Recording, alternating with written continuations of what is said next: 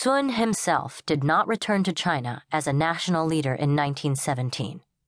Instead, he was forced to rely on the support of a militarist leader in Guangdong province, Chen Jiongming, who was sympathetic to Sun's ultimate aim of reuniting China and allowed him a base in Canton. The other key source of support for Sun was international. Sun had tried in vain to gain Western and Japanese assistance, but in 1923 he was able to gain formal support from the world's newest and most radical state, Soviet Russia, later the USSR. The Soviets did not think that the fledgling CCP, which they advised from its foundation in 1921, had any realistic prospect of seizing power in the near future. Therefore, they ordered the party to ally itself with the much larger bourgeois party, the Nationalists.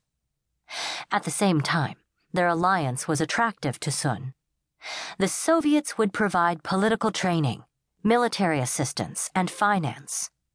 From the Canton base, the Nationalists and CCP trained together from 1923 in preparation for their mission to reunite China.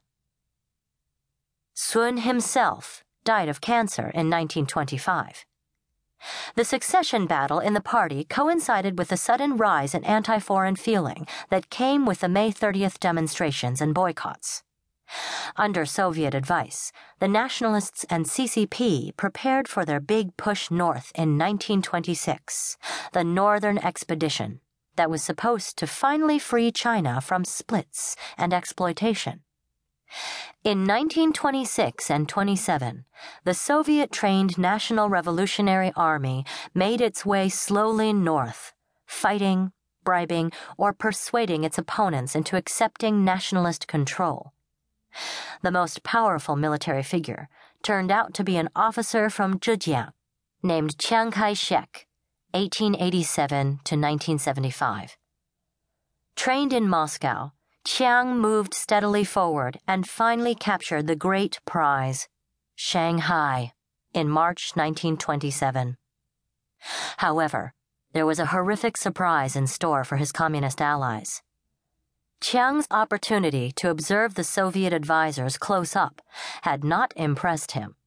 He was convinced, not without reason, that their intention was to take power in alliance with the Nationalists, and then thrust the latter out of the way to seize control, Bolshevik style, on their own. Instead, Chiang struck first. Using local thugs and soldiers, Chiang organized a lightning strike that rounded up Communist Party activists and union leaders in Shanghai and killed thousands of them with immense brutality. Chiang's actions were part of a wider tapestry of violent conflict that rocked China throughout this period. In the South, where the CCP had the upper hand, there were massacres of nationalist supporters. The nationalist government of Chiang Kai-shek was born in blood, yet it deserves a more objective assessment than it has had until recently. In many ways, as the next chapter suggests, the nationalists under Chiang and the communists, eventually led by Mao, had much in common.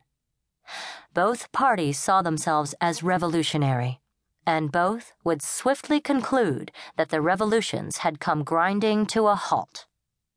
The slogan of the Nationalist Party, "The revolution is not yet complete," could have been uttered with equal conviction by Mao. It was their similarity of intention, in part, that made their rivalry so deadly.